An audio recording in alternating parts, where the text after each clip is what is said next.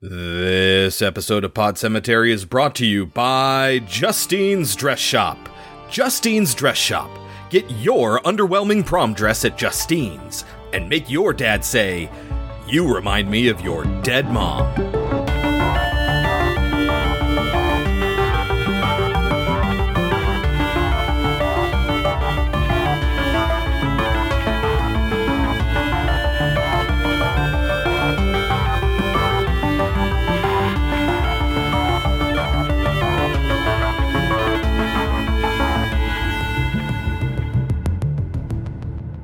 Hello, my name is Chris. My name is Kelsey. And this is Pod Cemetery, where we dissect horror movies like the rotting corpses that they are. And it's Prom on Pod Cemetery with 1987's Hello, Mary Lou, Prom Night 2, and 2020's Killer Prom, a Lifetime original.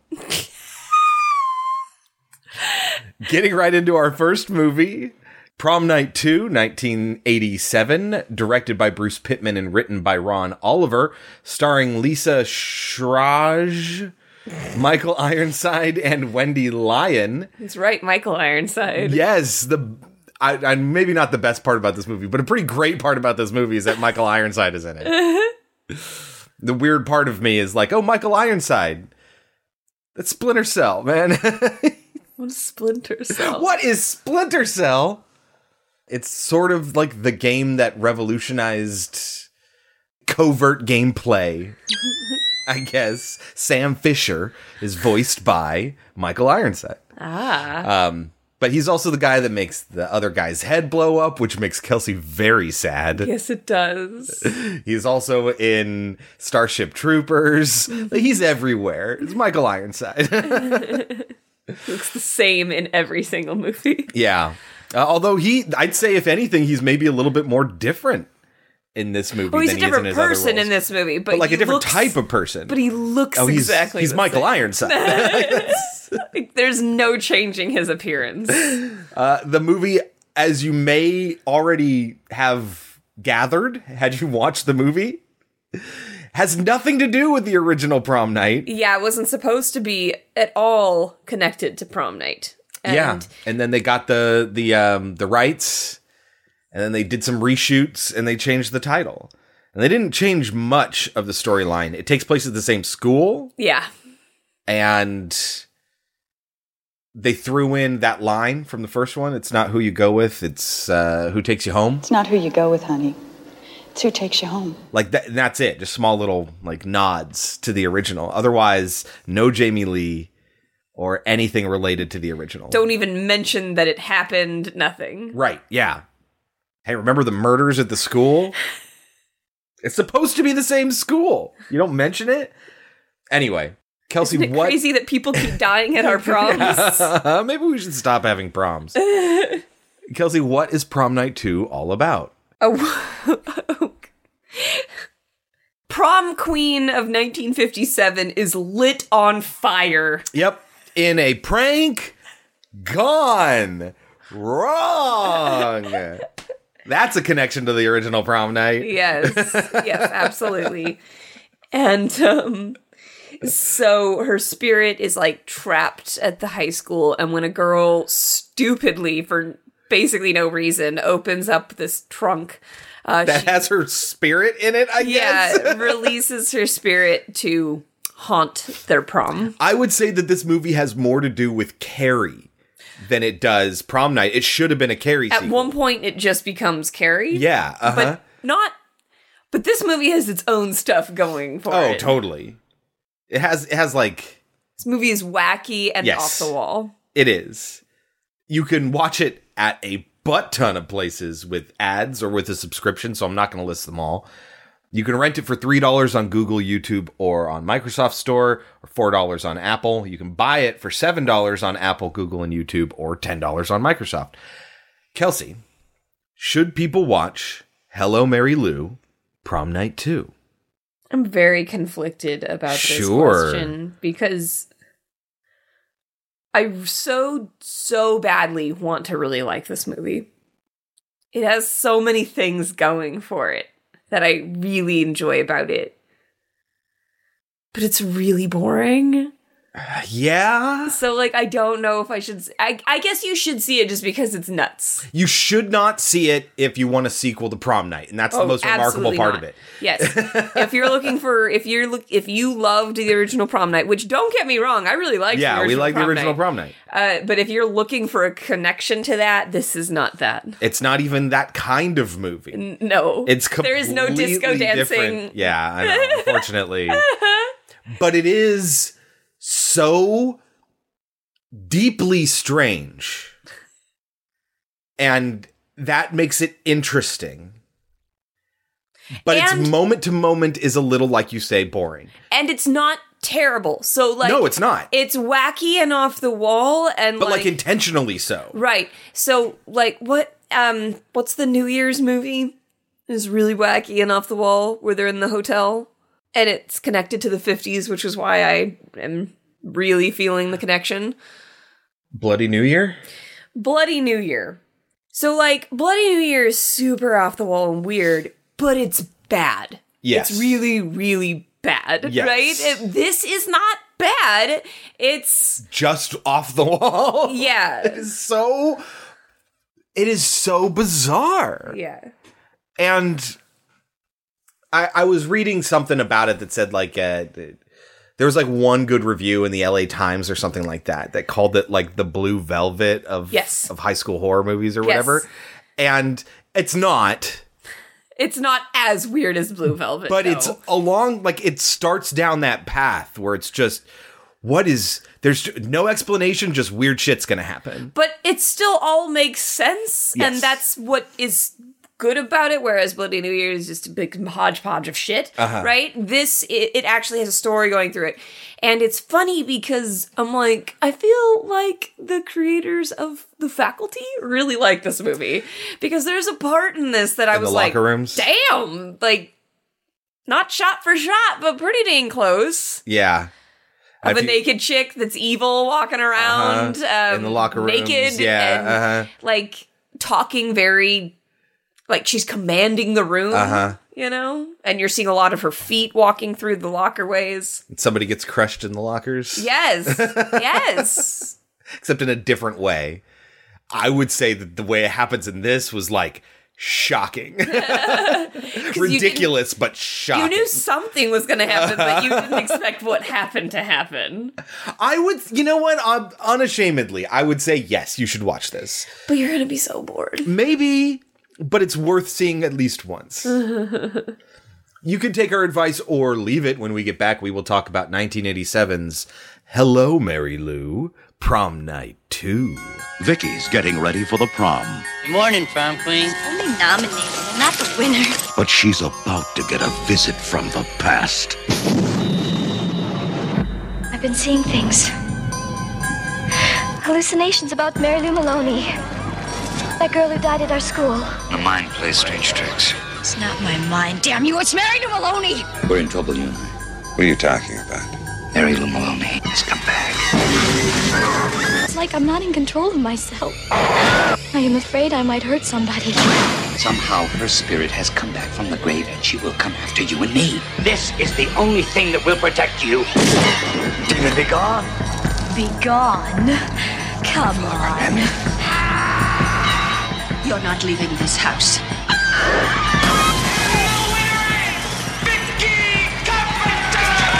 Now, Mary Lou has found her way back. And Mary Lou is coming out to party.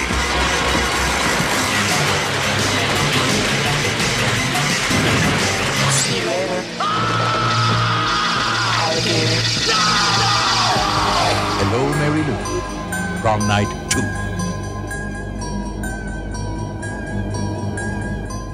All right, Kelsey, get us started. How does Prom Night 2 begin? We are introduced to Mary Lou, confessing her sins and all the bad things that she's done. And then she says, and I loved every minute of it. And she's written with her lipstick for a good time called Mary Lou. Herself, which is interesting. Yeah, she is unashamedly evil, pretty much. Yeah, I mean... Well, she becomes evil. Yes, she definitely becomes evil. She is a villain in this story, but like, she's just super promiscuous and loves it, and she owns it. And doesn't give a shit who she tramples on. Yeah. So she's at the prom, and she's having a great time, and she's got a boyfriend that she's apparently had for over a year, but that doesn't matter because she's been hooking up with everybody. It's a young Michael Ironside. Yes, not an actual literally. young Michael Ironside. It's an actor playing a younger Michael Ironside, yes. So she asks him to go get her some punch, and as soon as he leaves, she goes off with another dude behind the stage. Yes. While they're back there making out, he asks her, "Why are you with that guy?" That square. Yeah, and she's like, "Well, because he treats me right, and his dad is rich. Rich enough to make Billy cool." Yes. But unfortunately for her, this guy's going to hear her say that. Billy's going to hear her say that. Yeah. Meanwhile, like the entire time, I really like the prom scene. I think it's well done. Tutti Frutti is playing, and whenever Mary Lou is on stage, the energy is up. Yeah. You know, and this movie needs that. This movie needs to be fun and energetic. And it loses that sometimes, which is why when we say, like, it can be boring, that's what we're talking about. Mm-hmm. Yes, she's going to say the line, because the guy's going to say, "What the fuck?" Billy is going to say, "What the fuck?" And she's going to say, "It's not who you come with, it's who you leave with." It's who takes you home. Yeah. You came with me. It's not who you come with, it's who takes you home. Scram! See you later, alligator. And so Billy, super pissed off, goes to the bathroom to sulk and wash his face or whatever. No, wash off the punch that she spilled on him, that he went to get for her. And he overhears these nerds planning a prank at the school. With a stink bomb. They got a really big stink bomb that they're going to release. A teacher comes in. And they trash it. Well, one of these... So we're not going to remember all the names of all the characters because they're obscure. They only have one scene or whatever. But there are a lot of them that have horror movie names because horror movies are incestuous that way. Like, the industry is very incestuous. And they're constantly naming characters after directors. Right, so there's a Craven in this. There's a Carpenter in this. Notice the Carpenter. There's a Romero. So there's a lot of horror movie director names in this. So one of the teachers with one of those horror movie names comes in, and they have the foresight enough to hide it and get out of there before he catches them. But then Billy's like, "Well, I might be able to repurpose this. I'm gonna fuck with Mary Lou because certainly she's gonna win prom queen, right?" And he goes up into the rafters above the stage as she's winning and waving to everyone, and everyone's cheering for her. From above comes this prank that ends up having more damage than they originally anticipated. Carrie. He lights it on fire. He lights the fuse and drops it down behind her, and it rolls next to her, catching her entire dress on fire. And I guess it's the 50s, and fire safety wasn't really that big a thing. No one knows stop, drop, and roll. It just does not exist in horror But I mean, movies. like, all your dress material is the most flammable fucking thing. Yes. She just goes up. And as she's screaming on stage on fire, nobody does anything. Even Billy is willing to give himself up. Nobody really notices, except for the guy she was cheating on him with. Nobody really notices he's up there, but he's like screaming, "Somebody do something! Help her! This is not what I intended!" And fucking nobody does anything. Meanwhile, the guy that she was cheating on with is like sobbing. He's having a breakdown as she's burning on stage. Also, not doing anything. Yes. She dies on stage. And then they're telling us that her spirit gets sucked into... We get one of those Evil Dead camera things where it goes down. There are a couple of those. But I'm like, why? Yeah, no explanation. It just happens. Deal with it. Put it to this trunk where they apparently lock away her cape, which she didn't want She didn't wear, and the crown, which she never got put on her. Yeah, and the sash as well is in there too. It all goes in this trunk, which is just sitting on its side. Thus, her spirit is trapped for 30 years. There's also a lot of Carrie in the new family as well. Oh, yeah, because we have a religiously oppressive mother. Yep. Yes. Who abuses her daughter, but not as bad as Carrie White's mother. No. But she has a father figure in this family So just bizarre. to be weird later. Yeah, it's so bizarre. He doesn't need to be in the movie at all. He has no agency except for one moment later where it's like, what the fuck was that? So both movies are going to remind me, the second movie way more, but both movies are going to remind me a little bit of The Loved Ones. And this is this movie's connection to The Loved Ones. Yeah, well, we'll get specifically to that later. But yeah, a little bit, actually, now that you mention it. But yeah, he's going to be like, more on his daughter's side. But too pathetic to do anything about it. The mother is the domineering one, and she controls what goes on in this household. But she is dating somebody against her mother's wishes, this young boy on a motorcycle who is Bill's son. The now principal's son. So the guy who got rejected and set his girlfriend on fire is now the principal of the school. Nobody knows except Buddy Cooper, the guy who Mary Lou cheated on him with. Who is now the town priest. Well, it really fucked with him. And so he went on the straight and narrow and became a priest to, I guess, get some absolution. We see him multiple times in a confessional. So there is this sort of theme of absolving oneself of guilt. But yes, her boyfriend is Billy's son. So the principal's son. Michael Ironside's son. Let's talk about the fashion in this movie, because the fashion is going to become important because when she starts to dress all 50s like, which is super cute. Yeah. She's gonna dress all 50s like, and everyone's gonna be like, what the fuck are you? Fashion crime or whatever, yes, fashion and victim. It is very important to call this out, because this is some of the worst 80s fashion I have ever seen. Kelsey likes to imagine that the 80s were music videos. Because she was born in the late 80s. I was born the year this movie came out. and did not live through it. But she loves what became pop culture about it, right?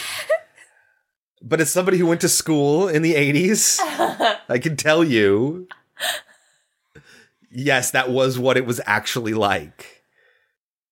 It is the worst. A lot of stonewashed jeans and everything is huge. Yes. Everything is huge. Oh my God, when you see her friend. Oh my God. She walks out a door with one of her friends, and I couldn't help but reacting. It's a visceral reaction when she gets on screen. I mean, she obviously has this very Cure look, that she's going for, and her hair. How much fucking mousse hairnet she used, whatever that stuff was. The pinkish, purplish hairspray can. Like, how much she used of that.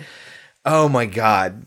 Anyway, really bad 80s fashion, for sure. Really bad. So when they call her out as being a fashion victim, I'm just like, wearing something that's actually really cute. She looks so much cuter than any of you do. She looks so much cuter than any of you do. Yes, Her boyfriend wants to take a year off and learn about life and get a job. Not go and travel, but get a job. He just wants to. He's not ready to go to college yet. He tells Michael Ironside, his father, about this, and he handles it really well. You expect a movie to be like, oh, this is the conflict between the father and the son. He's just like, come on, you're supposed to be going to college. What are you doing? And he's like, no, I don't actually want to. I think it'll be important to go out there, get a job, wait a year, take a gap year, and then go. And he's like, okay, if that's what you want to do. I think it's a mistake. Right. I think it's a mistake, but you be yourself. And I was like, Jesus Christ, is Michael Ironside a good guy after he killed his girlfriend? Yes, exactly. Trying to be a better person, I think. But yeah, this right after that scene is when we meet this new friend, and it's just like, oh my God, that outfit and that hair, Jesus. She has a couple of friends because she's gonna need fodder. The other friend is just kind of a harsh person, and no guy will no guy stands a chance because she turns them all down, but she like doesn't realize that she turns them all down. Right. She's like, why won't any guy ask me out? And as she's saying that, some guy is like, well, hey, the prom's coming up. I can't believe this. I'm 18. I'm stunningly good looking. Prom's like a week away, and I don't have a date. Excuse me, Monica. Could I speak to you after school? Get lost, asshole. So why don't guys ask me out? Okay, so there's like this girl that she's fighting for prom queen. Kelly, yeah. And apparently also her other friends are also up for it too. But it's mostly between our main chick and Vicky. This We haven't girl. said her name. Her name's Vicky. Vicky Carpenter. Yes. So the girl is talking about this dress. And it sounds hideous. But also, I'm like, the whole time I was like, sounds like she's describing Rizzo's dress in Grease. And then when we finally see it, I was like, yes, that's Rizzo's dress from Grease. Like, interesting, yeah. It's funny because they made fun of a girl for wearing 50s clothes, and then she's wearing a 50s dress to prom. But nobody notices. Yeah, but Kelly's the worst until you feel absolutely terrible for her later. Oh. Well, she decided to do that to get prom queen. She is the victim of her own choices. That is true, but like you just the start guy to is an empathize asshole. with her. You realize that you don't like this guy. Even the guy that you start to like you right liked away. him because he was in love with the girl that is harsh to everyone. And is they were very cute together. They were very cute together. But then, he totally abuses this chick for. I think maybe he just didn't think she'd do it. Because he didn't want to do it. Right. So she comes to him later and she's like, hey, you're the one that's in charge of the prom ballots. The computer that does the, oh my God, the computer stuff. Because it's the 80s, so computers were a big deal. Nobody has any idea how computers work. Right. But so she wants him to, make her prom queen. He's like, I'm not going to fucking do that. I don't care how much money you give me. Because she thinks she can just throw money at all her problems. Which is hilarious because was Sears a nice place? It felt like a joke about the 80s. Because she got her prom dress at Sears. And yes, I mean, Sears leading up to the 80s. And it was a nice also place? No, it was just a place where you got everything. Literally like a Target. Everything. Yes. So but would it be like saying you got your prom dress at Target? No, but it was like I can't explain it to you. It is kind of like Target, but there was a feeling around it that was different. It was a big box store before what we understand now as being a big box store. You get your clothes at Sears, you get your pictures taken at Sears. You get your power tools at Sears. You get your dishwasher at Sears. You get like everything that you could possibly want. It's like a Kohl's and a Target and a Best Buy, like all in one. And they have this big fucking catalog that they send out and like it has all their products and it just felt like somebody today making a reference to what life was like in the 80s. It was that on the nose. But so she's going to go to this guy and she's going to ask him to make her prom queen. He says no. And then he says, fine, here's my price. And he types it out and you don't get to see it. And I immediately was like, oh, he's asking for sex. Yeah. And she says, fuck you, and walks away. But it's like, no, fuck you for trying to get him. Right. You're not a good person in this scenario. To lie about who won prom queen. But I think he did that because he knew she was going to say no. Right. It was a vulgar thing for him to do, but like he wasn't serious about it. Right, because he knew she'd say no. And then when she finally says yes, it's almost like, holy shit, really? Okay. It doesn't make him a good person. He's still a bad person, but like, yeah, everyone all around, like it made you empathize with somebody you didn't like who was doing a bad thing of her own volition, but it also made you dislike somebody that up to that point you had a lot of affection for. Anyways, we're talking about something that happens way later in the movie. So, yes, Vicky goes to school and she has her competition in Kelly. She has two girlfriends that never talk to each other, which is weird. And they look a little bit alike if it weren't for their outfits. Oh, no. At first I thought, oh my God, did she change? School ended? This is her look off campus. Yes, no, they are two different people. Yeah. But I did notice, did you notice their weird ass classes? It goes from like this total ballet class to this art class where you can do anything and make anything. I was like, it's what is this high school? Just an open art class and you do whatever you want and the teachers will let you stay there. Just look up when you're done. which is what's going to happen to this girl later on. But so our girl, I guess it's because her mom won't let her buy a new dress for prom. Yeah. She goes looking in the costumes area, I guess. Yes. And decides to open up this trunk that hasn't been touched for 30 years. Yes. And she takes out the prom stuff that she finds in there, including the crown, which looked like shit to me, but apparently it's like real glass, so it's really nice. Yeah, and there's something about the gems in there. So there are like these, I mean, whether it's real or not, I think obviously it's not. It was a high school in the 50s. Of course it's not real. But like if you popped the gems out like it was some sort of horrible offense to the spirit. It's just a horrible offense to any prom queen. I have a tiara from one of my dances that I won, not because I was voted, guys, but because my name was picked out of a fucking hat, okay? Because they weren't going to do a popularity contest and hurt somebody's feelings. I guess, but so the least popular girl in the 7th grade got called up, or 8th grade. Anyway, a gemstone is missing from it, and it breaks my heart every time I look at it. But then magically, like, the stones will, like, and then snap back to it, you know? Like, it has something to do with her power. For taking it out. Yeah, So that's going to be our first death, is actually this girl. With the giant hair and the giant clothing. First of all, she's really upset because she finds out that she's pregnant. Yes, by a guy who doesn't give a shit about her. Right, and so Vicky meets her in the bathroom and, you know, sits with her as she's crying, listens to her, comforts her, is all in all a really good friend. But then that night, this girl is just alone. Roberta Smith, I'll call her, because she's like Robert Smith from The Cure.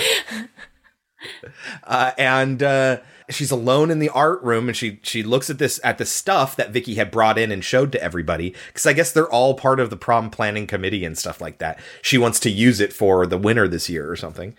And she pries out one of the gems, and I guess the spirit is very upset by this. At first, nothing. Keep in mind, we don't see anything. Like, yanks her and pulls her closer to the paper shredder, or the paper cutter, right? And I said right then and there, same thing I said when I watched The Faculty. Yeah. Those things can't cut through paper. Yeah. And it's about to cut her on her neck, and then doesn't. Instead, uses her scarf or whatever to hang her from the lights, killing her. It's like, okay, it's gonna look like a suicide. But then after she hangs her from the lights, throws her bodily out the window. She crashes to the ground, but nobody bothers to confirm the cause of death. But I just love the chink. Yes. Just she's dead, and then it cuts to a shot of the window outside, and then just crash. You're like, what the fuck? She falls to the ground, obviously dead. Nobody inspects the cause of death. This whole time they're playing Mary Lou by on the radio. Hawkins. Yes. You got to be playing that throughout your whole description of this. And they just like, oh, well, she committed suicide. But, like, yeah, I mean, okay, fine, like, if you know that she was strangled, but you didn't check that, because if you did, you would know that she didn't then, after she died, jump out the window. Exactly. Sorry, not out the window, through the window. Yeah, exactly. The way she would have had to have fallen. Like, and they just write it up as a suicide. Yeah. Okay. But, okay, so the spirit of Mary Lou basically can run around and do what she wants, but she just decided to take over Vicky. Well, because she wants to be prom queen. Yes, but very, very slowly she takes over her. Yeah. But occasionally she'll flare up in Vicky in kind of what seemingly natural ways. So, like, the bitch, the bully, Kelly, is going to say shit about, she's going to say, wow, one less person to beat out for prom queen. And that seems super fucked up.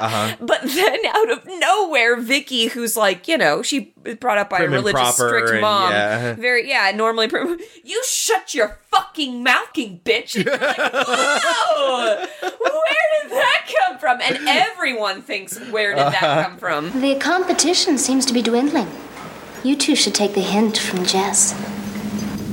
You shut your fucking mouth, bitch! Including the bully, who's, like, offended. But who cares, because the bully's a bitch. But also... fuck her until later when you feel bad for her. We also see, I think it's Buddy, again, the priest, who visits her grave, Mary Lou's grave, because we will see here, Mary Lou Maloney, 1940 to 1957, may her soul rest in peace. And that grave is going to become important a little later. Yes. Okay, this is where we start to get really off-the-wall shit. So, yes. The way that they're going to show you that her spirit is being taken over by Mary Lou, the way they're going to confirm it, the makeup? No. She starts wearing makeup like Mary Lou. I think that's later, but she, maybe. But yeah, and when she does, she looks great, in case I didn't write that down. Like, I love It's so funny, because 50s and 80s aesthetics are my favorite. Uh-huh. And yet this is like the worst 80s aesthetics. Uh-huh. And this is the best 50s aesthetics. Anyway, the way they're going to confirm it is she's basically, the best way I can describe it, she's going to go into the Upside Down. Yeah, so she's going to start hallucinating things. And I think, the Upside Down is a great way to describe it. Like she's fallen asleep and Freddy's after her or something like that. Like her real environment is going to become nightmarish. Tell us about some of these visions. One of them happens while she's getting lunch. Yeah. And the lunch lady, it felt very Freddy. The way the lunch lady, handed her the disgusting food. And there's bugs everywhere. And when she looks down at, the green beans, she sees Mary Lou's face come up in it. And it's just very strange and very off the wall. And I really appreciate these scenes. It's they thought about how they can communicate her mind being taken over by Mary Lou. And they put some fucking effort into it. Surprisingly so. We also find out that she doesn't want to go to school, probably because her boyfriend doesn't want to go to school. She wants to take a year off, too. Yeah, she also wants to take a year off. And then another one of those scenes is going to happen when they are playing volleyball.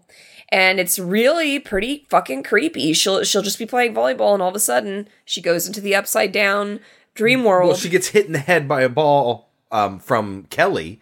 Kelly intentionally chucks a ball at her head and knocks her out.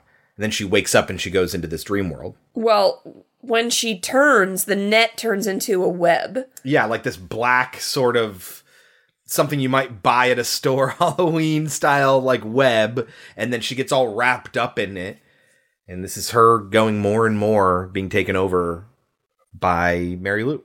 And I think it's right before then, that's when she does her makeup. And I was like, oh, she looks really good. Yeah.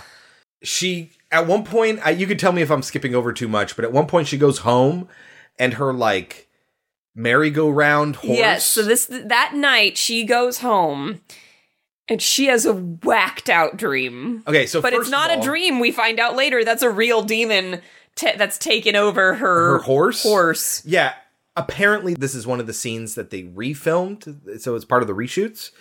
And they hired the writer, Ron Oliver, who wrote the screenplay, to rewrite certain scenes and add certain things in, and hired him to direct them. The horse is one of them. The chalkboard that we're going to get to later, which I fucking loved, is one of them. Obvious what it was. Yeah, sure, but it was still visually cool. Right, but Nightmare did better job with this, and they were doing it years before this. But it still felt like Nightmare type stuff. But Nightmare just seemed more seamless, whereas this, it was like, oh, I can tell that's a pool. But they filmed it in such a way that it looked cool. Anyway. But this rocking horse that turns into this evil thing also felt very Freddy-like, because it has the tongue that moves around. Yes. Like the tongue from the first phone. With the phone. But I thought this scene was well done. Again, it has this energy. These moments, these scenes have all this crazy kinetic energy, and then whenever it's just regular, normal stuff, it's just everything is drained. Yeah. All the energy is gone. Yep. So she is there's a lot of her getting felt up. At one of the scenes where she's walking around school and everything goes into the Upside Down, there's this guy who's like, hello, Mary Lou, and goes to hook up with her and totally physically attacks her. And in this moment, again, it feels like she's being physically attacked by all these hands that come out and grab her. And she's gonna get grabbed by her science teacher, too, inappropriately. Yes, which will get Mary Lou to set him on fire, which I thought was hilarious. Uh-huh. But there's like some hands that come through a mirror, and at first I thought it looked really good. But again, it turns too much into water. They needed to keep the effect of it looking like it was a mirror. Yes. It became too... But the way they do these water scenes where solid objects turn into like water is they basically recreate everything in the shot but 90 degrees. So it's now the floor, but the camera's now shooting from above. And I thought that was like super effective at looking like it was sideways. Like it didn't look cheap, I would say. You could tell what they did. It was obvious what they did, but it didn't look cheap. True. And I will give them credit for that. So she's gonna go to church because her mom's like, you need to confess your sins, because she like throws her radio and breaks it. Right, but before this, just real quick, Buddy visits Bill. So Buddy the priest, who was the dickhead in the past, and Bill the principal, who set her on fire. Buddy will go to Bill and be like, something's going on. I think Mary Lou is back. And Bill's not having any of it. What a bunch of bullshit. But it's interesting that they're having a conversation where like Buddy is like, he knows what Bill did.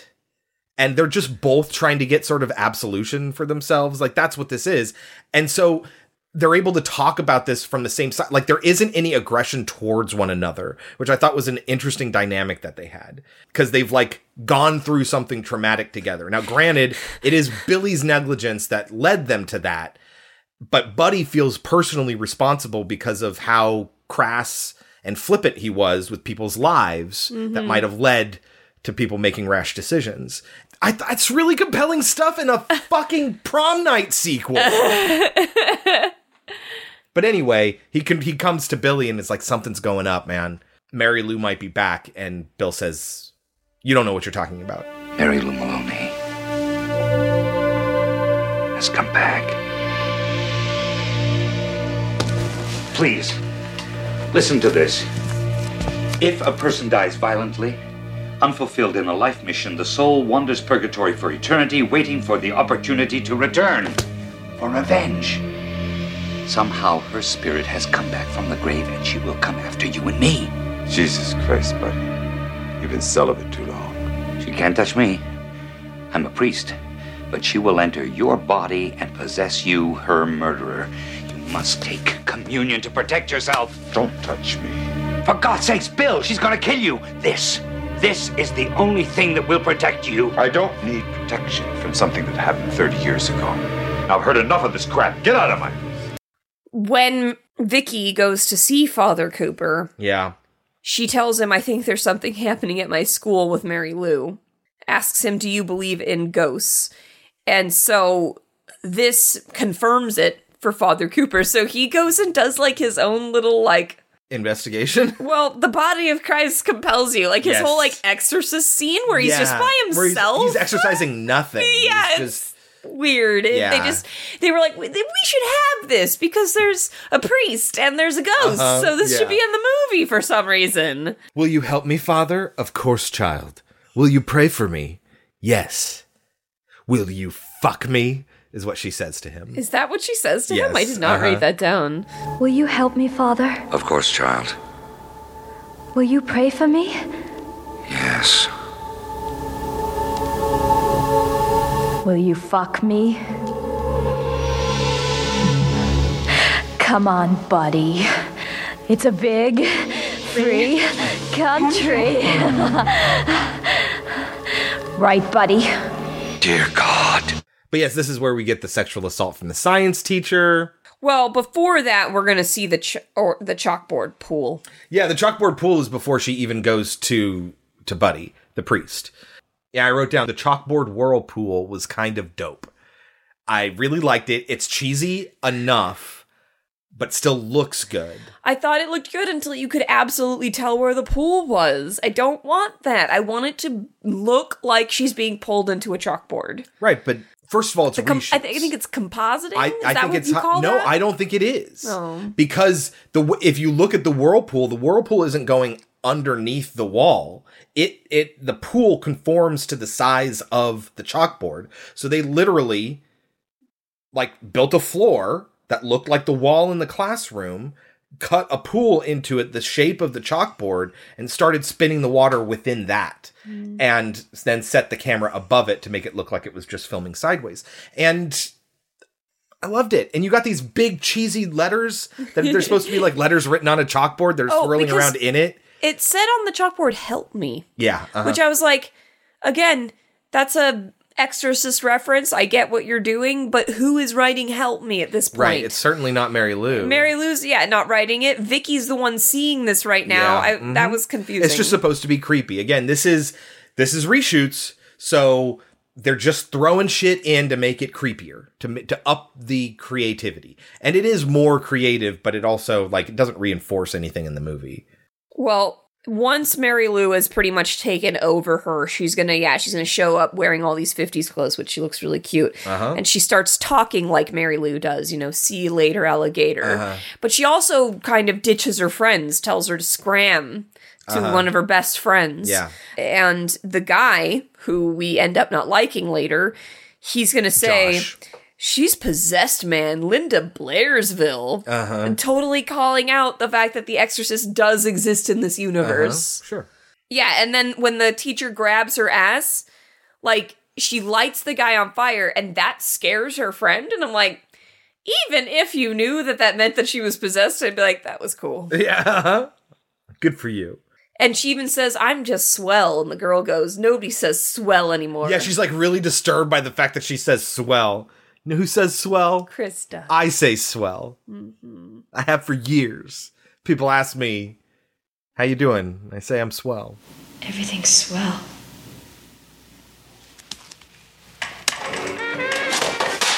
He says swell anymore. Well, it's right at this point that around this point that we're gonna see our protagonist, well, now possessed. So, like, it's not supposed to be her, but it is her. Yeah, it's physically totally her. naked. Yes. 100% full frontal naked. And her friend Monica a little bit too. Yes, it did. It did. Especially since they do a really good job of, like, painting her as this innocent figure, right? Yes. And so, yeah, when she comes out and she is, like, I guess that wasn't originally scripted that way.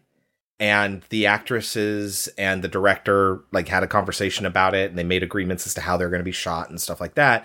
And they spent, like, a couple days filming nude scenes in front of a crew or whatever. It's weird for a horror movie, but I'm like, I feel like that was effective. It is very effective. Like Tina being naked in Friday Part 5, A New Beginning, that we just watched, totally unnecessary. But this, well, I wouldn't say it's necessary. I would say it did contribute to the film. It did contribute to what was being communicated. And again, this is where I started to be like, faculty?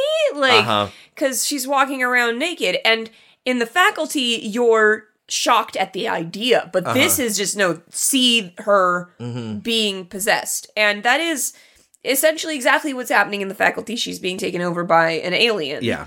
And so neither of these characters, neither of the personas we're seeing would give a shit if you saw them naked, because it's not their body. And I think that is effective, but this is super effective. But, like, I think the faculty the people who made it love this movie. Maybe. So she goes into the shower where Monica, her friend, is, and apologizes to her because they got into an argument. And tries to, like, make out with her. But then, like, tries to... And the movie doesn't treat it like it's a sexual thing to titillate you, regardless of the fact that apparently the writer, who is now directing stuff... Again, this isn't one of those reshoots, but when he went to Wes Craven, I guess, and asked him, like, what should I do? And he told him, give him a hard-on, give him a scare, and send them home, is what Wes Craven told him, or something to that effect. This is the original director. Yes, you're seeing young women naked, but it doesn't feel titillating. It feels violating. And so when Vicky, like, sort of comes on to Monica, like, rejects her and is scared. Like, what's going on? Who are you? You're not Vicky. I feel unsafe right now. Like, she gets out of there as fast as she can, and she's trying to run away from Vicky, but the whole locker room and the showers are all locked up, and she can't get out. and she's hiding among the lockers, and Vicky is giving this monologue. Mm-hmm. Just like in Faculty, yes. Mm-hmm. And then she ends up hiding in one of the lockers where Vicky somehow knows she is, and then she says, just like what played at the prom in the 50s, a wop bop a loo bop, a wop bam, smash. A wop bop-a-loo bop, a wop bam. And the lockers from either side of the locker that Monica is in just crush in on her. And very obviously not real. There's just like this skin-colored and bloody goop like that comes chili, out. almost. Yeah, but it's like pink, you know? Yeah. And so it's obviously not real, but what it's communicating is a little shocking. It's yes. like, holy shit. Yes. Oh my God. Good Lord. So Bill is finally like, no, something's going on. And so he also goes to Mary Lou's grave. Well, first, are you talking about the principal? Yeah, uh-huh. He has this crazy-ass nightmare about his son being murdered. Oh, yeah, uh-huh. And he needs to protect his son. Again, like, they treat him like he has, while he did do something absolutely terrible, he's tried to live a good, honest life since then. And he cares deeply about his son. Of course, and he wants to protect him. He ends up going to Mary Lou's grave and digging it up just to prove that she's down there. And when he does, he finds Buddy Cooper, the priest, who has been killed and buried in her grave. Oh, really? Yes. Oh, I don't remember that. Well, that was probably one of the scenes I was bored in. So. Yeah. So we're about at prom time. Well, yeah, okay, so the night of prom, first of all, we're going to see that horse demon is still there, so no, that was not Mary Lou's spirit. That's just a horse demon. And she's like, there's a scene where she's like laying on it and petting it and stuff like that, like it's her familiar or something. Yes. Yeah, uh-huh. Mm-hmm.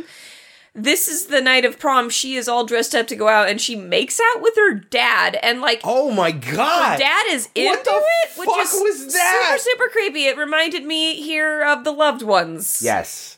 I think, honestly, okay, like, immediately you're like, oh, I don't like that, because you really like the dad up to this point. Yeah. This movie has a tendency to just, like, turn your perceptions of characters on a dime. Mm-hmm. And this is one of those moments. And it's almost like the movie is saying, well, he's fucking repressed. And he loves his wife, but he obviously hates how she is now. And I'm sure he gets no satisfaction from her. And I'm not saying, like, well, she doesn't give him head, so he's gonna fuck his daughter or anything like that. That's not what I mean. What I mean is, like, he obviously feels repressed, and so emotionally, and like if his daughter wasn't his daughter, he would probably be more attracted to somebody like his daughter than his wife, because she reminds him of what he was attracted in his wife originally, you know? What he found attraction in his wife originally. And now he doesn't get any of that. And so instead, he fucking turns, and when she goes to make out with him, he responds in the affirmative. Starts making out with her too. And then the mom walks in on them. And it's like, dude, you suck. You're pathetic. That's shitty. Yep. Like, I understand what's going on behind your eyes, but that's fucked. And yes, it's not really her, but he doesn't fucking know that. And of course the mother calls her a Jezebel and a harlot and tells her that she must repent, and she tells her Father Cooper isn't home or whatever it is and leaves. Father Cooper's busy right now. Meanwhile, Vicky's boyfriend is also getting ready to go to the prom and to help his girlfriend, and his father is like, nah, dog, and just knocks his own kid out. Yes, hits him with a shoe. Where are my shoes? Right here. At the prom, we're going to see the chick who wants to be the queen. Her boyfriend is a drunk asshole. Mm-hmm. And her dress, Rizzo's dress. And I'm like, did they do it on purpose? Or had they just never seen Grease? I'm so confused. And I love the way when she was talking about it earlier, she was describing it as if it's the most gorgeous thing in the world. And I'm like the big poofy shoulders or whatever she was describing. I'm like, one poofy shoulder with a bow. And a big bow. And I was like, she's like really excited about that. And I'm like, oh my God. Red with black polka dots, has a Spanish flair. Yeah, uh-huh. You ever see Grease? That is Rizzo's dress. Anyway, So we find out that it was a blowjob that the guy asked for, and so she does. Gives him a blowjob while he changes the votes. But it's not gonna work. She leaves, and while he's at the computer, he says he's going to do it again, which is weird. Like, weren't you doing it while she was giving you head? Or he had to, like, press enter. Yeah, I don't fucking know. So when he does, the computer attacks him with electricity. Because Mary Lou is not gonna lose her moment in the sun. Right, and like... Which, by the way, Vicky got it fair and square. She did win. And then I know that nobody Kelly gives a shit about prom queen, but girls give a shit about prom queen. But then Kelly did something that she felt super uncomfortable with because this was so important to her. And yes, she is a villainous character, but she obviously felt strongly about something so as to, in her mind, degrade herself. And she's not proud of that. And then ultimately what's going to happen is the spirit is going to kill Josh with the computer and then change really the results bad, back. Like blue lightning It's effect. terrible. It's terrible. Like fries his face. And change it back to Vicky. And so when it's announced that Vicky won and Kelly realizes it, just like seeing what's going on her face and behind her eyes, like you genuinely feel for her. I did, at least. Like, she's a bitch. Cerebrally, I know. But like empathetically, I'm like, oh my God, that had to be devastating. Yes. It's obviously super important to you. Doesn't matter because Vicky is going to get shot. Because Bill climbed up into the rafters again. Just like he did before. This time with intention. Because she cannot have her moment. And just refuses to let her have it. She's killing people to have this moment. He just fucking unloads in her chest. And remember, it's Vicky's body. You know? Like, he's killing this Vicky. young girl. Yes. I mean, he doesn't know it, but ultimately she's going to be fine. Well, yeah. No explanation. Just all of a sudden she's alive again. Yeah, so what happens is she's dying and her boyfriend, Bill's son, is going to show up eventually and be like, oh no, don't die. And then we have... This is nuts. We have a Diva Plava Laguna moment where like her stomach opens up as she's lying dead on stage. And then his hand comes out now. And out comes a completely charred and fried Mary Lou. And over time, she's going to become more and more like she originally was. She's going to start healing up. When she first comes out, it's crazy. And she's going to start using her Carrie powers to kill everyone in this room. I wrote down, okay, so it's just Carrie now. It's just Carrie. Locking doors, dropping things on people. Which, by the way, electrocuting people. These people did nothing to this girl. Nothing. They had nothing to do with what happened to her. Yeah, and so I forget who it is that's running away from her, whether it's the boyfriend or whether it's Bill. It's somebody, and they like go downstairs and then behind like this equipment gate. Right? And then at the top of the stairs, so it's all dark, and at the top of the stairs, the doors open, and it's severely backlit. And you see Mary Lou. So it's actually Mary Lou now. She's standing at the top of the stairs, and like I say, severely backlit. And she's standing there like, I'm gonna come get you. And he's just looking at her through this gate. And then she just pops up right in front of his face. Like, so they didn't cut away at it or anything. Her body is still up there, and then all of a sudden she pops up and covers that up. And I thought that was a cool jump scare. It was cheesy, it was simple, it was really easy to do, but effective. I thought that was pretty cool. I want to give this movie credit when it does cool things. But yeah, so she's going to terrify him that way, but then she's going to pretend to be Vicky again. And as a trap. Oh, it's like you don't hurt me, I'm still Vicky. Yeah, to send him into a vortex. Like there's this like white light vortex going on in the background. Everything's going We called weird. them the deadlights at the time. Oh, yes, because the chest is open and it has the lights, right? And he's getting sucked in. And yeah, it looks like it's this rotating light that he can't stop staring at. And I'm like, it's the deadlights. And but then Mary Lou finally gets the tiara. Bill in this puts moment, the tiara on her head. Which causes her grave to explode? Yeah, so in that moment, the camera flies in fast motion out of the school. So like through the halls, out of the school, past all the people who are collected outside with the ambulances and cop cars and everything, all the way to the graves, to her tombstone, at which point it suddenly explodes. That's all she needed. And suddenly Vicky is alive and well. Yes. And Mary Lou is gone. She just wanted to be crowned senior prom queen. Prom queen. Mm-hmm. Never got her moment because fuck that guy. And so Bill, instead of setting her on fire, instead of shooting her in the chest, just puts the crown on her fucking head, and then that ends it. Mm-hmm. Mary Lou plays again. And they go home, but Michael Ironside picks them up and starts playing that song. Yeah. And says, hey kids, they're playing our song, and you know it's Mary Lou. We get a Nightmare on Elm Street tacked on ending where, it's still scary. You thought you got rid of it, but it's not actually. I feel that that's a little bit unnecessary, but it's a nice little throwback to a couple years prior. We got Nightmare on Elm Street, right? So that is Prom Night 2. Hello, Mary Lou, Prom Night 2. Yes.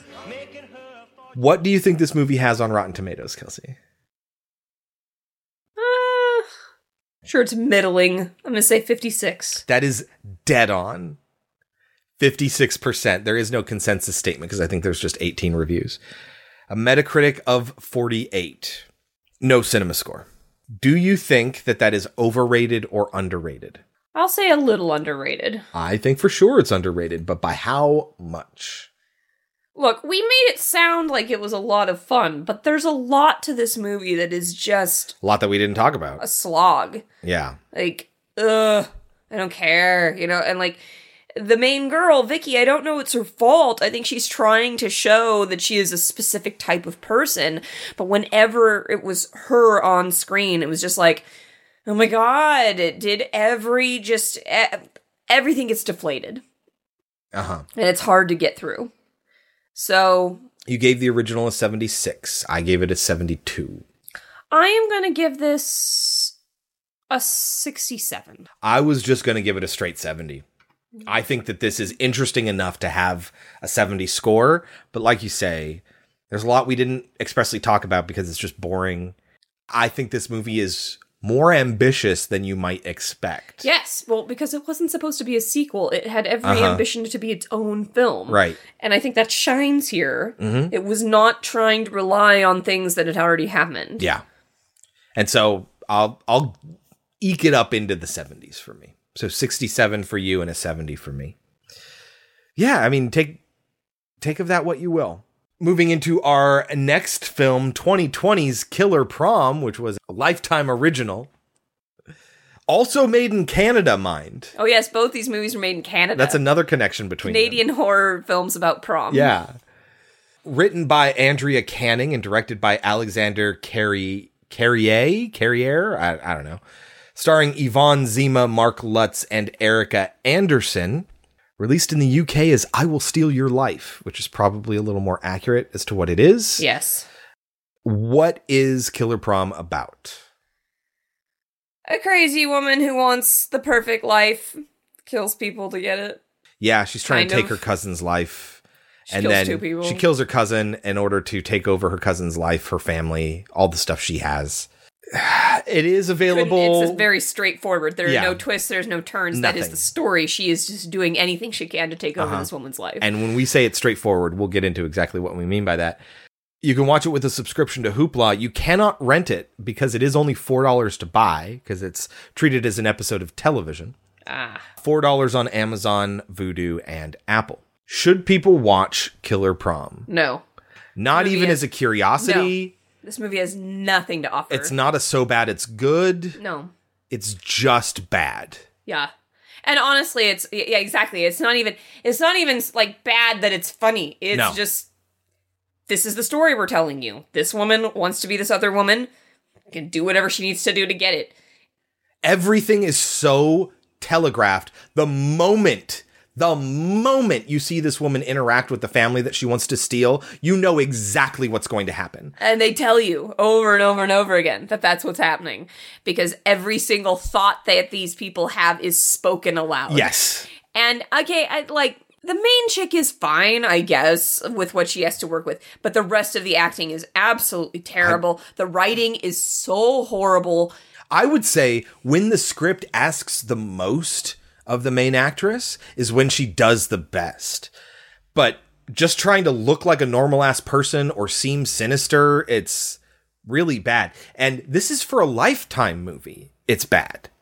Lifetime makes some cheesy ass, made for television movies about women doing bad things. And this is really bad even for that. Is it Amityville Theater bad? No. No. But that almost makes it worse. The people It's who less made this interesting. know how to make a movie. Like, barely. But they know about lighting, they know about sound, they know about story. Like, at least this is not made by people who have absolutely no idea what they're doing. Whereas Amityville Theater is made by aliens who heard about the concept of a movie and tried to make it. This is made by people who have seen movies before and have probably even worked on sets so they know how a movie is made, but they have no skill in that. Like, they have no flair, they have no style. It's just they know logistically how a camera works, at least, right? So don't watch Killer Prom. Please take our advice. Don't leave it. When we get back, we will talk about 2020's Killer Prom. What, did you think there'd be a trailer for this moist garbage of a movie? Even Lifetime is ashamed of it. Listen, before we get started, I feel like I need to point this out because it's bothering me now, since I was pulling resources for the edit, which we already started on the first half of the episode. Hello, Mary Lou wasn't recorded until 1960. That was Johnny Duncan, and then in 1961 by Ricky Nelson. Well, the Mary Lou song that plays in the movie is 1959. That doesn't help. Hello, Mary Lou is also played in the movie. So both of those songs are played in the movie, which Mary Lou dies in 1957, 2 years prior to any of these songs coming out. I just figured I had to point that out. These songs would not be in the rotation at their prom. We agree. Because they hadn't even been recorded yet. All right, Kelsey, get us started. How does Killer Prom begin? A family reunion, I guess. Yeah, where we meet our main family. There is a mother, father, daughter, son, and the daughter is in her senior year of high school. And even though prom is 8 months away, so that would mean if it's 8 months away, 5, 6, 7, 8. Yeah, okay, so school year is generally only about 9 months. So this is maybe October or September? It doesn't make any sense either way because she's looking at dresses. Well, the mom does say it's months away. And her response to that is planning started at the beginning of the year. Planning started day one. Yeah, as if that was a month or two that was a while ago. I know, it's stupid. But yes, it is. This is happening 7 months before the rest of the movie happens, and then prom is still a couple weeks away. Exactly. Yeah. So at the party, we meet this other woman who I guess is the mother's cousin. They were kids together. Yeah, they grew up together. And she goes around, she's just complimenting everyone in the family, but she does seem to be hitting on the husband. Very obviously, none of this. I would say that this movie has absolutely zero subtext. As a matter of fact, our main villain, this Sienna person, goes around vocalizing every thought she has. Yeah, just in case you didn't understand what was going on. Even if it's just to herself. And sometimes that gets her in trouble. That will be a plot point one time. They're not pretending she's not, they're not pretending it's in her head. Right. This is my point. No subtext. It's not some creative way to vocalize what's going on in her head, but it's a narrative device and people can't actually hear. No, she is literally just talking out loud. Yes.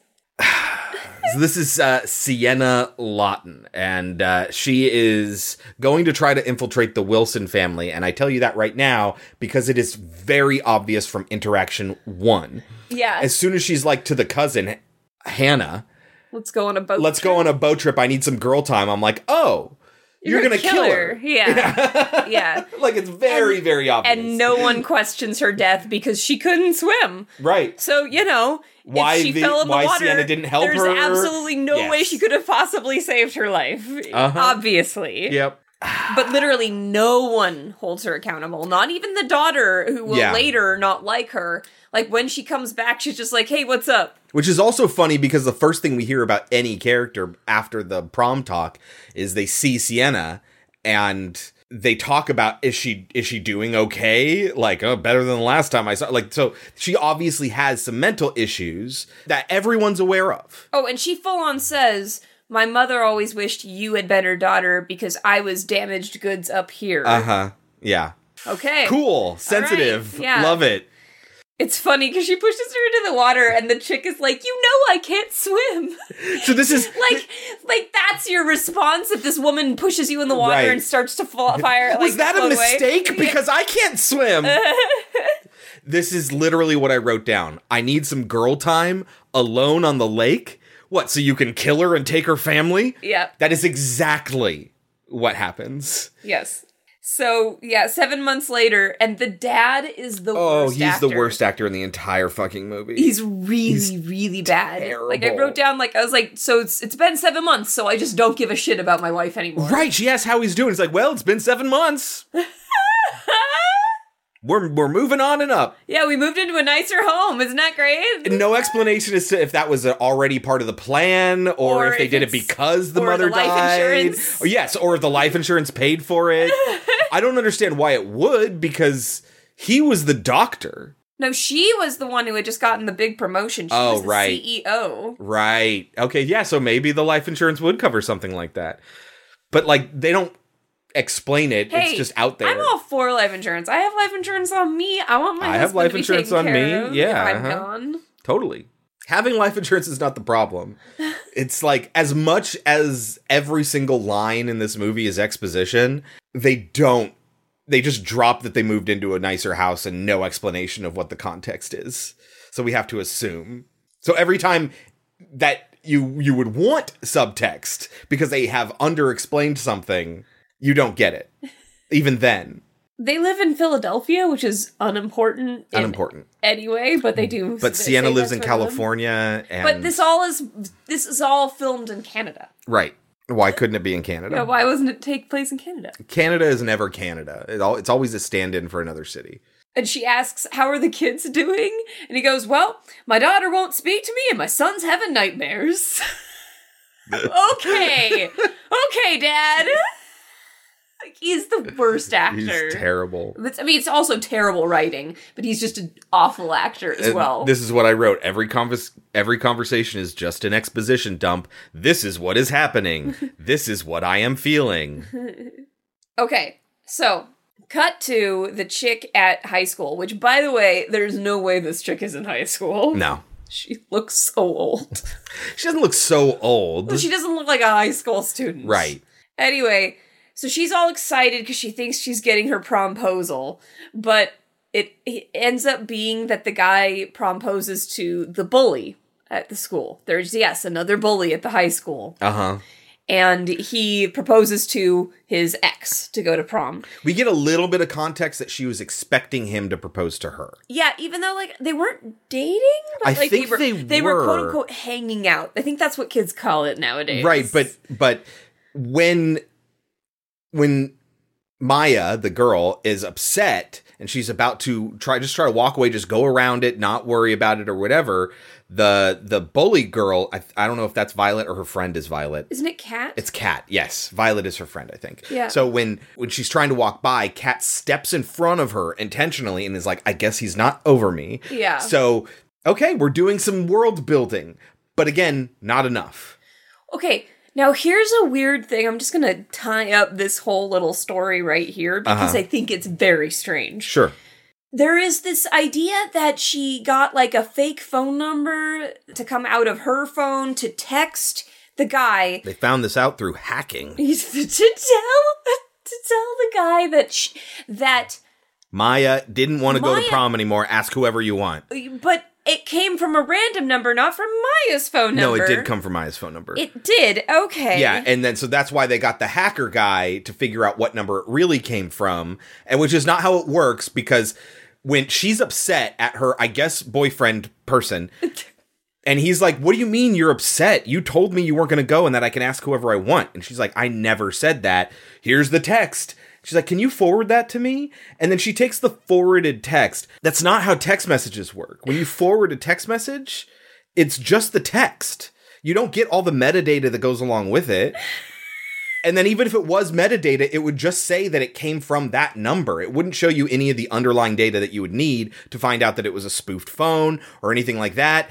And what the metadata reveals is that Kat is the one that actually spoofed Maya's phone in order to send this message. So I guess so she could get asked. And then she's all butthurt when he drops that invitation to ask Maya again later on. And acts like confused about it. So did Sienna do this? And when could she have? Possibly known about it. She wasn't there yet. Yeah, it doesn't, it's so weird.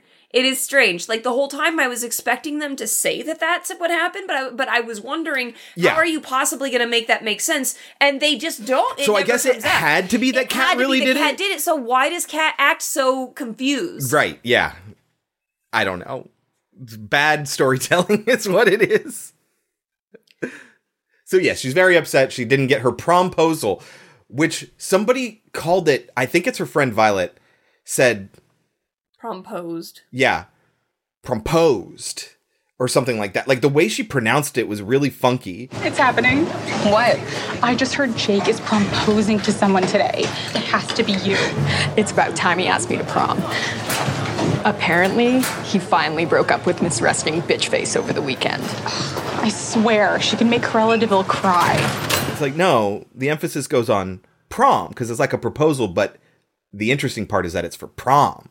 So it's a promposal. Right? Yes. I don't know. The way she says it is weird. Is promposing to someone. Sienna finds out about all this because Sienna shows up because she's moving back to Philly. She pretends that she's going to be a real estate agent. She's a real estate agent in California, she says. But she's not. So her cover is that she needs to take the Philadelphia exam to get her license there. Which is in June. And yeah, it's going to take like 7-8 weeks or something like that. And she has no plan for what happens at the end of this time. But we'll find out later that she was a real estate agent's secretary or something. And so this is all made up anyway. Mm-hmm. And she just is hoping against hope that she gets it done in her 8 weeks or whatever it is that she has.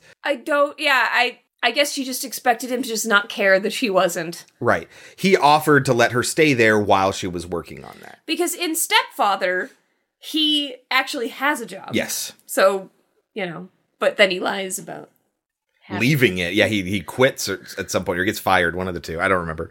Yeah, so she's going to come and show up. So she does. And so she finds out about this whole prom thing. And she's like, well, let me tell you about my prom situation. When I was in high school, my friend dared to say yes to the guy she knew I wanted to go with. Little does the girl know she's talking about her parents. Yes.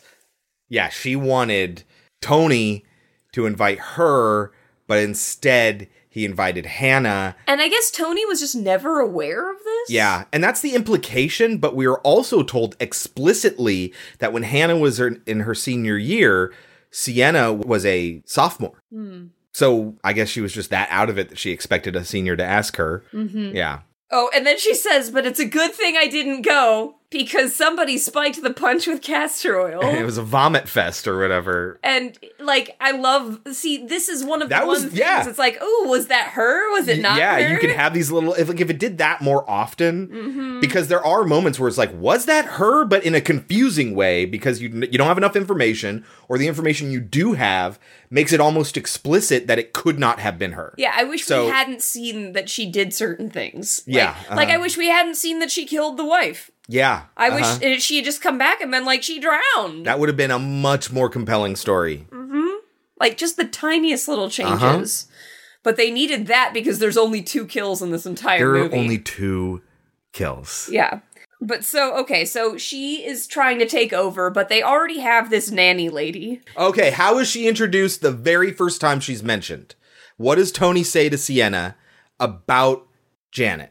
I don't know. That she is a second mom to the kids. Oh, okay. Like, oh, well, she's next. Yes, and she absolutely is. And she immediately, she literally pushes her out of the way to cook breakfast. Yeah. And the nanny's just like, okay. We see her take something from the fridge, a mug from the fridge to drink it, which I guess she keeps her little drink in there and takes one sip at a time. Like, okay, well, that's how she's going to do it. Like, It's just everything is so telegraphed. Nothing is a surprise in this movie. Finds out that she's a recovered alcoholic by going through her purse to find her 2-year chip. Put something in, we don't know what, put something in her drink. Oh, we do? What is it? She puts coolant. Oh, right. Wouldn't that kill you, though? Well, in small enough doses, it just fucks with you. Oh, really? It wouldn't kill you? Well, I think it'll make you sick. But yeah, there are levels to it. You drink a little bit, you get disoriented. You drink a little more, you get sick. You drink a little bit more, you could die. Well, so she puts that in her drink and like does it when she's gonna drive the kids.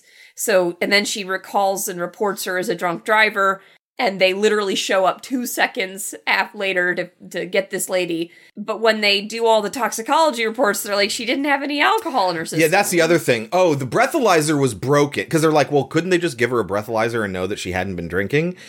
And so they had to come up with this convoluted, the breathalyzer was broken, so they took a blood test, and they won't know for a couple of days.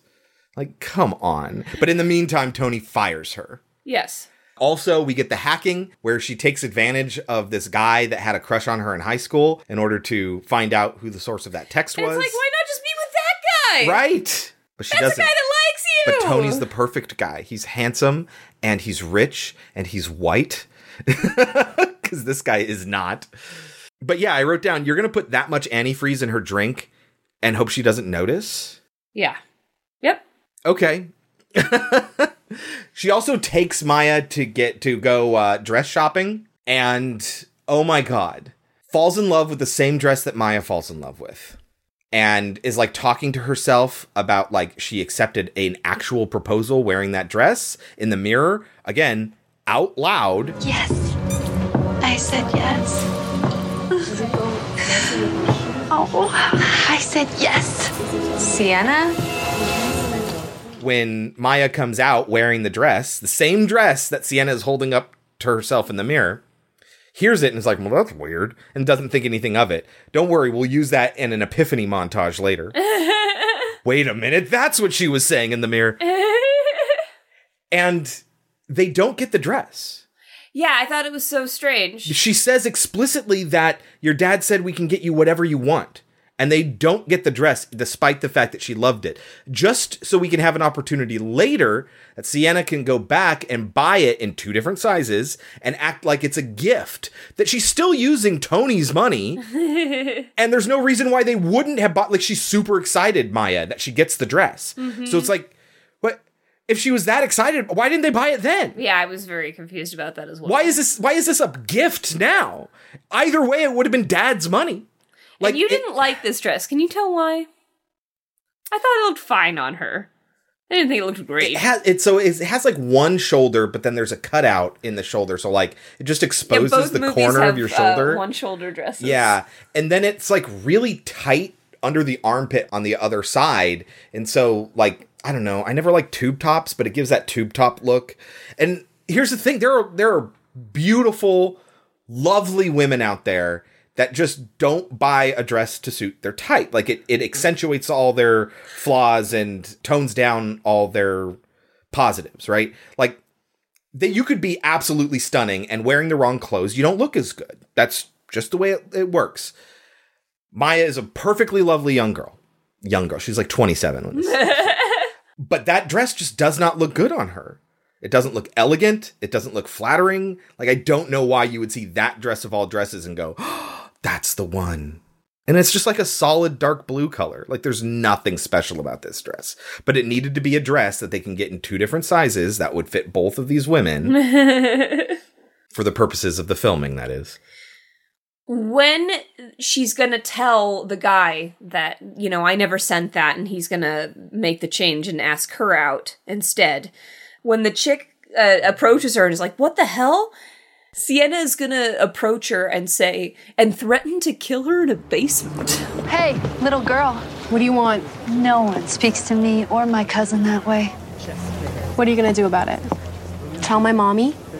No. I'm gonna drag you by your pretty hair into a basement, tie you up, so no one will ever find you, and no one will hear you scream. The next time you see my cousin, you're gonna apologize to her.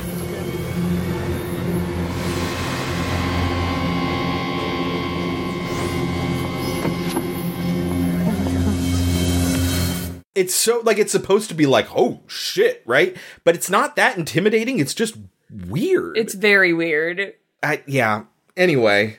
She also really gets the kids on her side by, like, sometimes letting the boy never have to do his homework, even though Janet, who is still there, wants her to him to do the homework. But then later it shows that she does get the kids to do their homework. Yeah. And she impresses the husband with it partially seems like she is a good mother, and if she just wasn't conniving, who knows what would have happened. I have down here, I can't believe her talking to herself is actually a plot point. That's my next note, because they have that barbecue that Tony gives her the responsibility of planning or whatever, and he's going to be cooking the whole time. And we get to meet Tony's doctor assistant lady, who's like his third hand. Is definitely into him. Yes. Like, absolutely. And again, no joke, she got a divorce a couple years ago or whatever. Is he totally not aware of that? He's such a doofus. I can't tell. I can't tell if it's just his bad acting or if he's not supposed to be aware. And they're about to go on a trip to Texas for a conference, and they're going to be alone together. And she says something about, who knows, I might meet the man of my dreams in Texas. Yeah. It's like, it's obvious she's talking about Tony. So, Sienna excuses herself to go and talk to herself in the bathroom, and I love this comment. She's like, she belongs in a brothel. Who wears a red dress to a barbecue? Oh, I'm sorry I'm late. I was at the She event. Who wears a tight red dress to a barbecue? She belongs in a brothel. You know what, though? I will say that was compelling. She shows up, because Sienna, when she first mentions it to this Lauren woman, says explicitly casual dress, and then she shows up in this like red gown. Well, because she says she was at an event. But was she? We don't know. And that's actually compelling, and I want more of that with all the Sienna stuff. I want her to be just as compelling as this Lauren woman is. And so she further says to herself in the mirror, you are the host, you are the lady of the house, not Lauren. And that's when Lauren is listening in. She's like, Yeah. And Sienna opens the door, she's like, Pull yourself together. You are the host of this barbecue. You are the lady of this house. After our prom night, I'm gonna be Tony's wife, not you, Lauren.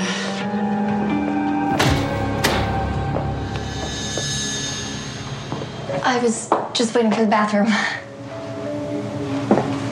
Great party.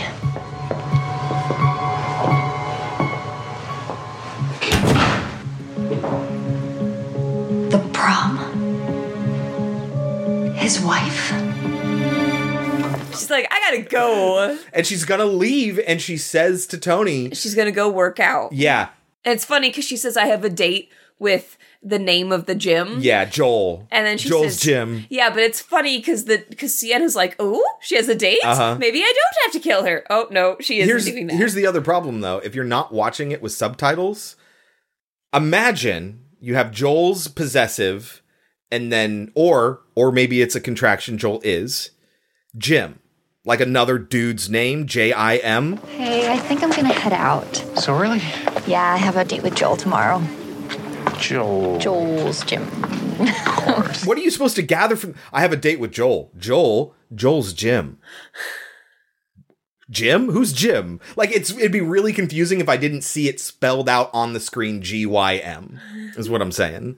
Another reason to have subtitles on all the time. And she says to Tony, we really need to have a conversation tomorrow. And so that's Sienna's like, oh, I got to take action now. Yeah, and she does not do some convoluted plan. She just pushes shoves her down the stairs. In this gym that apparently has no security cameras anywhere. Yes. Because nobody even, let alone, okay, so let's say, fine, you don't have cameras in the stairwell, which is stupid, but let's say you don't, right? I could see a world where that might be the case. But they apparently also don't have any security cameras outside that would have said, hey, it's weird that your cousin just happened to be there the morning of. And the whole point is that she goes there early in the morning so she could be alone because there's nobody there, which I don't know if you've ever had a gym membership. There's almost no time where there's nobody there. You go there early in the morning, there are so many people there. Absolutely. There are those early gym people. Like, they exist. Mm-hmm. So, but whatever, let's take that for granted. So there are only going to be 2 cars, and the police never thought to look at who that other car might belong to or anything. Mm-hmm. Yeah. Okay, fine, but now Lauren's out of the picture. Oh. It is a Wilhelm scream when Lauren falls down the stairs. Not even like a woman screaming sounding like Wilhelm. It is just straight the Wilhelm scream. It's really bad. Hello, Lauren. Sienna, what are you doing here? Teaching you a lesson. What are you talking about? Man stealing is not okay. Tony is mine. Stay away from me.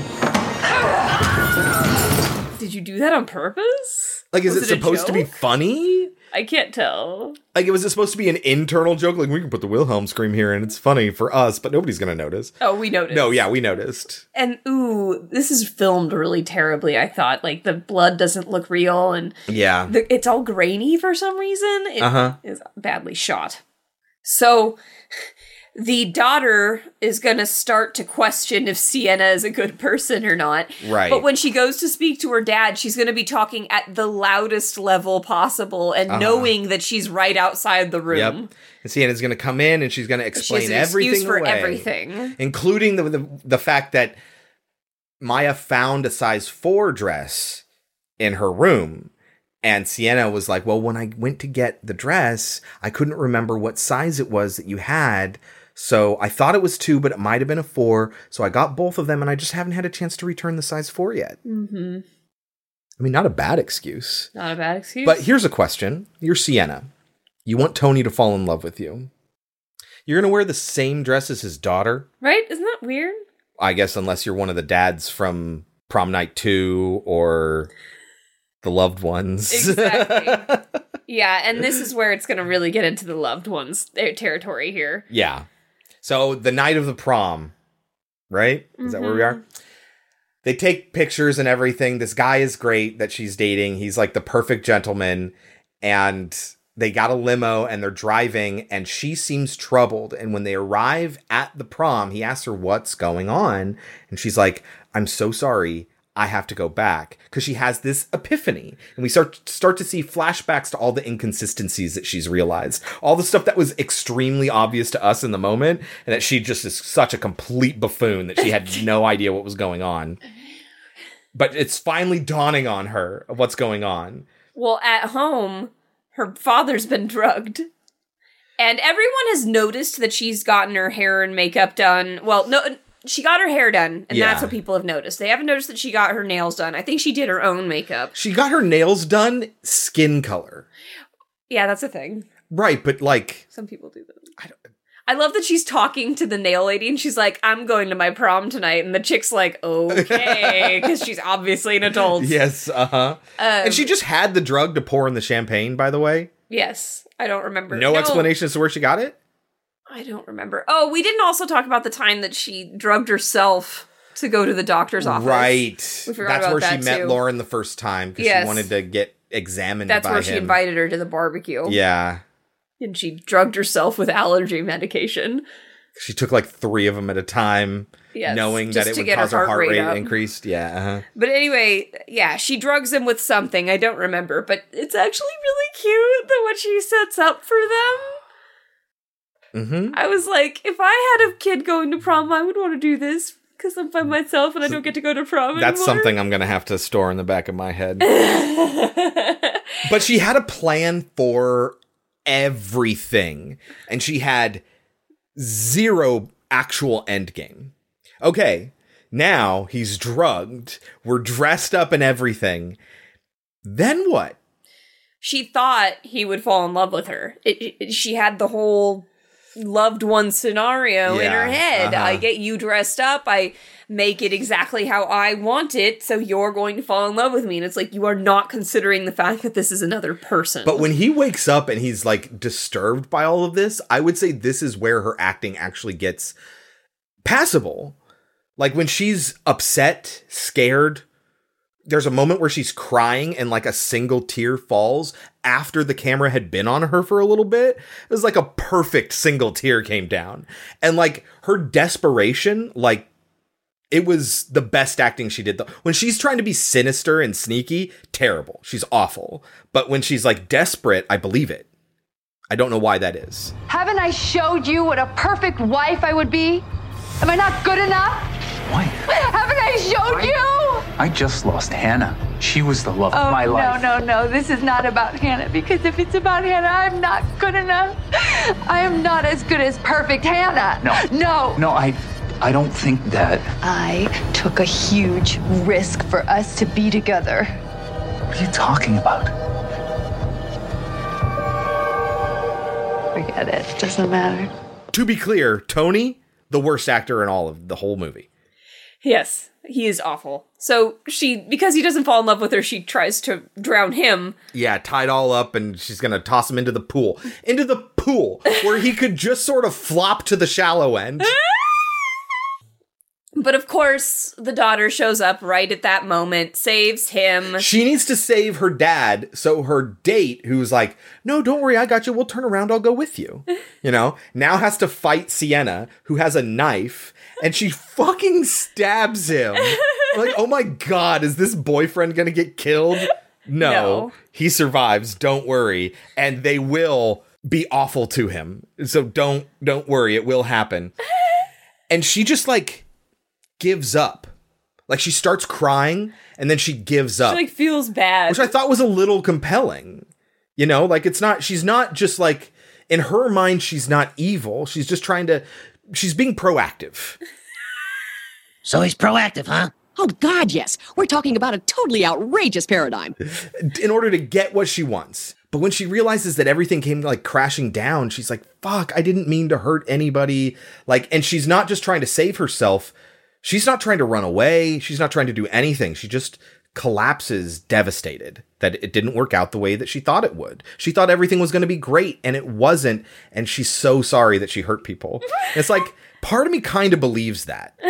Obviously she's not just crazy. Yeah, not in a way that absolves her of guilt or anything like that, but I believe that she's upset that this didn't work out. She was very willing. Murder, She Wrote ending. It is. Oh my god, you're right. I don't know if you guys watch Murder, She Wrote at all, but every single ending, this person just admits to everything because they've been caught. It's well, the jig's up. Let me explain everything. No, I don't need a lawyer. So there's that. And then the whole movie wraps up with a new prom that they have in Tony's backyard because he wanted to take care of his daughter. She didn't get to go to the prom because of everything that happened. So now she gets to dance with her dad there. Your boyfriend was stabbed, and this is a new prom for you? Fuck you! He was stabbed! Her mother was murdered by her cousin. That had nothing to do with prom! Anyway, that's the end of the movie. It's the end of the movie. The movie's terrible. So, Kelsey. Yeah. What do you think this movie has on Rotten Tomatoes? Is it 23? I will tell you there is not a single review. Oh, okay. I will also tell you there is not a single verified user review. Oh, no. Meaning a review by a verified user. There is, however, a single user review, unverified, from a Rachel L., which gave the movie 1.5 stars out of 5. Good. Rachel says, wow. This movie was a struggle to get through. The main character, quote unquote, villain, was so cringy to watch. Why was she talking in a baby voice half the time? It made me cringe. The ending was so corny. I love Lifetime, but even for me, this was rough. So, on a 100-point scale, that 1.5 points translates into 30. Oh my. It's way too high. I will also say that Rachel, as an unverified user, has given only one other review on all of Rotten Tomatoes, and it was a 5-star review for Roman J. Israel Esquire. What is that? Denzel Washington movie. Roman J. Israel Esquire. No Metacritic, no Cinema Score. So for the purposes of this show, we will count that as a 30. Normally I write down that a caveat of, well, this is an audience score. If there's no official score, well, there's at least an audience score. I caveat one single unverified audience rating is what I wrote down. Well, 30 is far too high for this. Yes, it is. What would you give it? I'd give it a... trying to think of anything to give it positive stars for. There were positives. Were there? I say her acting at the end was okay. Lauren, did she really go to that party? Or did she just want to dress up at a casual party and have an excuse? I'll give it a 10. 10 is probably right. I'm right there with you. I will agree with you that this is a 10. Hardly anything left to the imagination. Everything is spelled out to a T for you. The acting is atrocious. The writing is just as bad. Is it Amityville Playhouse, which is my new standard? Not lesbian angel vampires, but what is that called? Life Force? Okay, it's not that bad. Right, or Amityville Playhouse. Those are zeros. Yes. People seem to know what was involved in the making of a movie. They just couldn't do it very well. But yeah, like a 10. 10. Oh man, that is our prom week. That's gonna go on the lowest for sure. Yeah, here on Pod Cemetery with 1987's Hello, Mary Lou, Prom Night 2, and 2020's Killer Prom, a Lifetime original. Mm-hmm. What are we watching next week, Kelsey? Next week is Graduation. Yes, it is. So we're going to watch some movies that we've never seen. The first one is Hide and Go Shriek, which I love that title. Yep. And the cover for this is crazy. Awesome title. Really excited for that. Yeah. So Hide and Go Shriek. It's about graduation night party. Uh-huh. And then for our modern film, we're going to watch a foreign film. It's German, right? I think so. Dead in 3 Days. Yeah, about people that are going to graduate and they get like a phone call or a text message or something like that says they're going to die in 3 days. I know what you did last summer. Or 7 days. Oh, yeah. Oh, that's better. Or missed call, one missed call or whatever it is, where... Is that the one where they get a voicemail and the voicemail tells them when they're going to die or something like that? I don't remember. There's another movie that's like that. I don't know. But yes, Dead in 3 Days, huh? Mm-hmm. All right, that is next week for Graduation. Until then, you can always find us at our website, podcemetery.com, and on Twitter at podcemetery. Don't forget to subscribe in your podcatcher of choice and rate and review. A 5-star written review is the absolute biggest help you can give us there, but even bigger than that is sharing us with your friends. And even bigger than that is listening in the GD first place. Thank you all very, very much. We love each and every one of you. Until next week, I've been Chris. I've been Kelsey. And this has been Pod Cemetery. But before we go, Kelsey, any last words? Let's cruise. I said hello, Mary Lou. Goodbye, heart, sweet Mary Lou. I'm so in love with you.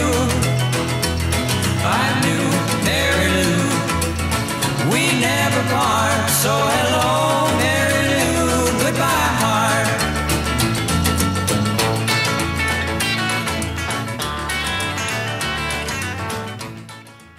Would you be opposed to getting a really ornate mirror someday? Like a mirror that might be haunted? No. Why? What were you thinking? I was just thinking it'd be very cool to have a really overly ornate mirror. But like where? Well, hopefully we'll have a foyer someday. Oh yeah, foyer? Yep. A foyer? People who call it foyer are wrong. Okay. You ready to do this? You ready to do this? Mm-hmm. Okay.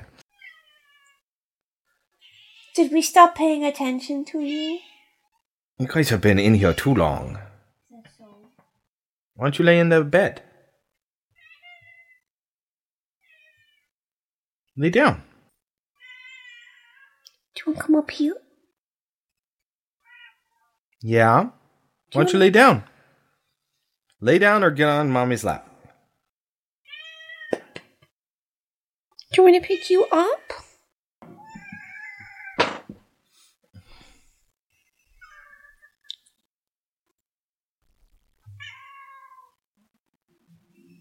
I don't. Does this make you happy? Are you okay? It's the afternoon. She's tired. She wants to rest. Oh my goodness.